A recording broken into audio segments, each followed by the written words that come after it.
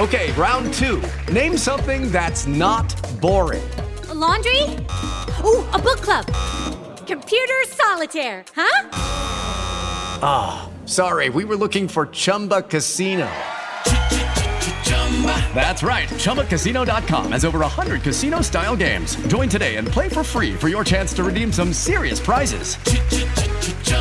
ChumbaCasino.com. No purchase necessary. Void where prohibited by law. 18 plus. Terms and conditions apply. See website for details. Okay, round two. Name something that's not boring. A laundry? Ooh, a book club. Computer solitaire, huh? Ah, sorry, we were looking for Chumba Casino. That's right, ChumbaCasino.com has over 100 casino-style games. Join today and play for free for your chance to redeem some serious prizes. ChumbaCasino.com. No purchase necessary. Void where prohibited by law. 18 plus. Terms and conditions apply. See website for details. Hey guys, it is Ryan. I'm not sure if you know this about me, but I'm a bit of a fun fanatic when I can. I like to work, but I like fun too. It's a thing. And now the truth is out there. I can tell you about my favorite place to have fun. Chumba Casino. They have hundreds of social casino style games to choose from with new games released each week. You can play for free anytime, anywhere. And each day brings a new chance to collect daily bonuses. So join me in the fun. Sign up now at ChumbaCasino.com. No purchase necessary. VGW. Void where prohibited by law. See terms and conditions. 18 plus. Do you want to have a quickie? Welcome to Quickie with Sean, the weekly roundup of the weekend's actions. Apology for the delays on the release. It's just started back school this week, so been a bit snowed under with work.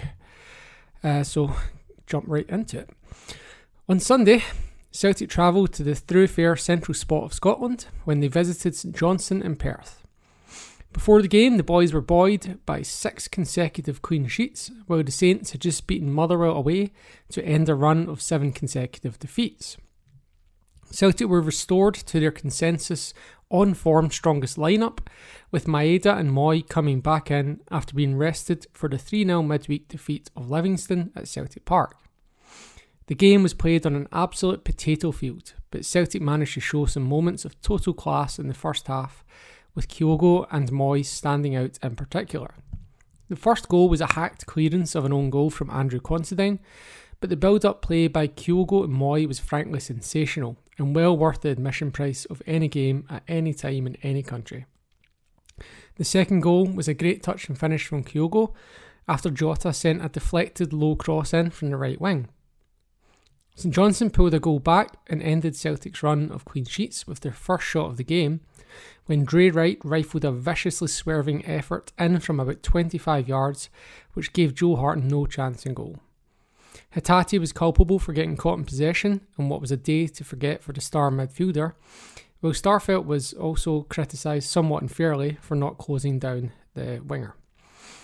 Fortunately, Celtic turned on the style again, with Jota dinking a ball over the top to Aaron Moy, who took a great touch and similarly dinked it over the on-rushing goalkeeper to restore Celtic's 2-goal advantage. The second half was something of a non-event by comparison, as the potatoes were harvested and players protected their ankles, but substitutes O, Haksabanovic and Turnbull all impressed in their limited time cameos. The 23-year-old Scottish former Young Player of the Year added a gloss to the scoreline when he fired in low from a laid-off free kick, after Considine saw red for pulling back the goal-bound O in injury time. If it weren't for a few spectacular goals in the first half, the highlight of the game would have been either the St Johnstone players doing rock, paper, scissors for taking a free kick, or the incredibly awkward post-match BBC interview with man of the match Aaron Moy. To date, the Quickie has not had an audio clip to avoid potential copyright infringement, but I'm going to run the risk for 10 seconds of this special exchange, which you should seek out in full. What does he ask of you in particular in the role you have? There's lots of details that go into that. We've got all day, come on. Just positionally and stuff, movements, defensively, when we have the ball, when we don't have the ball, there's lots of things. With the Australian now seemingly undroppable, along with Callum McGregor, there will be much debate about whether Rio Hatate should be dropped for the forthcoming home cup game against St Mirren, and whether he should be replaced by Matt O'Reilly or David Turnbull. O'Reilly got another assist and remains top of the Premiership in this stat, while Turnbull scored his second goal from just 69 minutes of game time across the last 4 matches. Hatate's day could be summed up by the look on his face when he was turned by St Johnstone midfielder Phillips 10 minutes into the second half, shortly before his number was called. Still, this result represents an unbelievable 26th win from 28 domestic games this season and maintains a 9-point advantage at the top of the table, while also increasing the goal difference gap to 25 goals, with a plus 60 differential overall. Celtic are on track to eclipse the record for most goals scored in a league campaign set by the Invincibles, who scored 106 goals in 2016-17. Ange's boys are currently on 78 league goals and projected to finish on 118 if they can maintain their current average of 3.12 goals per game over the remaining 13 games. The dark side of Glasgow had the advantage of playing first once again on a matchday weekend when they hosted Ross County at Mordor on Saturday afternoon. It was a bit of a different prospect for Sevco after the Edinburgh Cousins had inexplicably played 3 wingers in central midfield in the midweek game as part of their ritualistic prostration. There wasn't too much to talk about from this game as Connor Goldson's hands avoided the highlight reel, Sevco somehow didn't get a penalty, and Michael Beale managed to do a media interview without generating a headline about Celtic. There was an apparent handball in the build-up to the Sevco opening goal in first half injury time, but too much play had passed for it to be caught in the Masonic VAR review. Jordan White had blue bums aflutter when he equalised after 65 minutes, but Sevco fluked a winning goal and 3 points thanks to a deflected Barisic free kick. Just down the road in Paisley, Hibs visited New St Mirren Park and took all 3 points back to Edinburgh to leapfrog the Buddies, who had been occupying 4th place in the league before kick-off. The result ended a streak of 12 undefeated home games for St Mirren, a run which included a win against the champions and a draw with Sevco. Hibs manager Lee Johnson described his side as playing with one brain, but it didn't look like much of a brain when Aidan McGeady put a chance on a plate for St Mirren striker Curtis Main, who was wasteful with the surprise opportunity that would have given the hosts the lead. The only goal of the game arrived in the 77th minute when winger Ele Yuan finished from 18 yards with a rather unorthodox upright style of finish that flat-footed the goalkeeper and went in off the post. Ex-Celt Ewan Henderson got the assist for the goal in a game which featured 5 ex-Celtic players in total.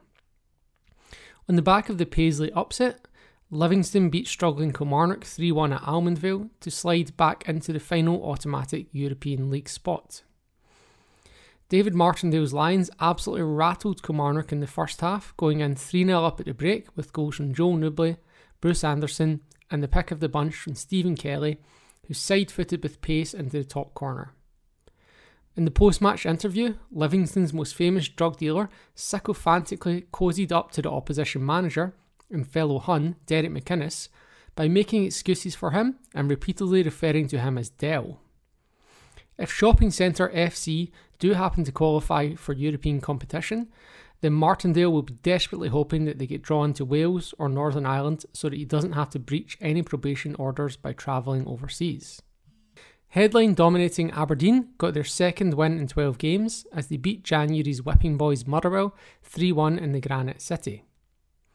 The result probably won't do much convincing of the Football Monitoring Board in Aberdeen that Barry Robson is the right man for the job, given that the Steelmen's only win since October was against part-time Arbroath. Just to repeat, only win since October. The game featured this week's handball nonsense highlight, with Motherwell being granted a very questionable penalty, which served only as a consolation goal against a fired-up Dons team. Motherwell manager Jamie Hamill continues in job thanks to his status as a club legend and the inability of any clubs around him in the table to put a consistent run together. Just a reminder that the men in claret and amber represented Scotland in Europe this season, despite only having won an astonishingly poor 11 games in the last calendar year. Aberdeen now have 2 weeks without a game to appoint a new permanent manager to face Celtic in Glasgow. In the nation's capital, third-placed Edinburgh Rangers hosted bottom-of-the-table Dundee Hibernian. The head-smashing, leg-breaking Stephen Fletcher gave the Tangerines an early lead before Ryan Edwards received a straight red for a high follow-through tackle, which seems to be quite in vogue at the moment. Despite it nearly being an identical tackle on Abada last week, which didn't even draw a foul.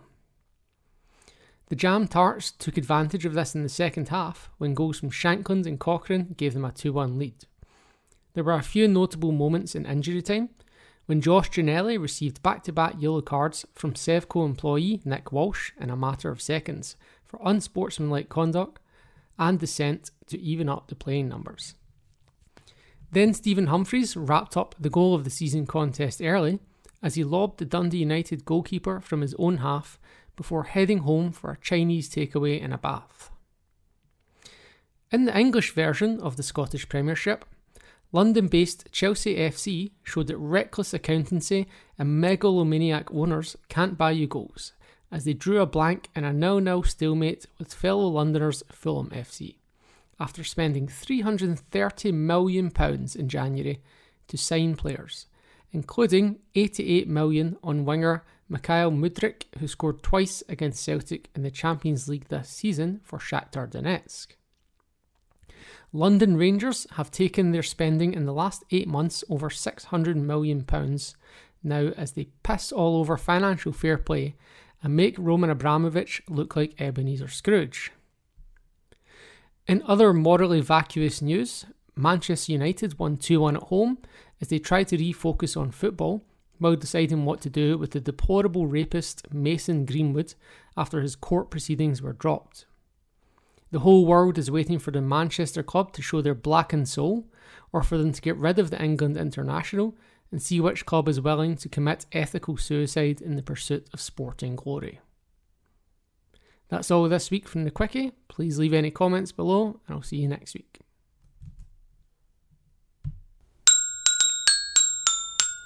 Do you want to have a Quickie? Sports Social Podcast Network. It's time for today's Lucky Land horoscope with Victoria Cash. Life's gotten mundane, so shake up the daily routine and be adventurous with a trip to Lucky Land. You know what they say, your chance to win starts with a spin. So go to LuckyLandSlots.com to play over 100 social casino-style games for free for your chance to redeem some serious prizes. Get lucky today at LuckyLandSlots.com.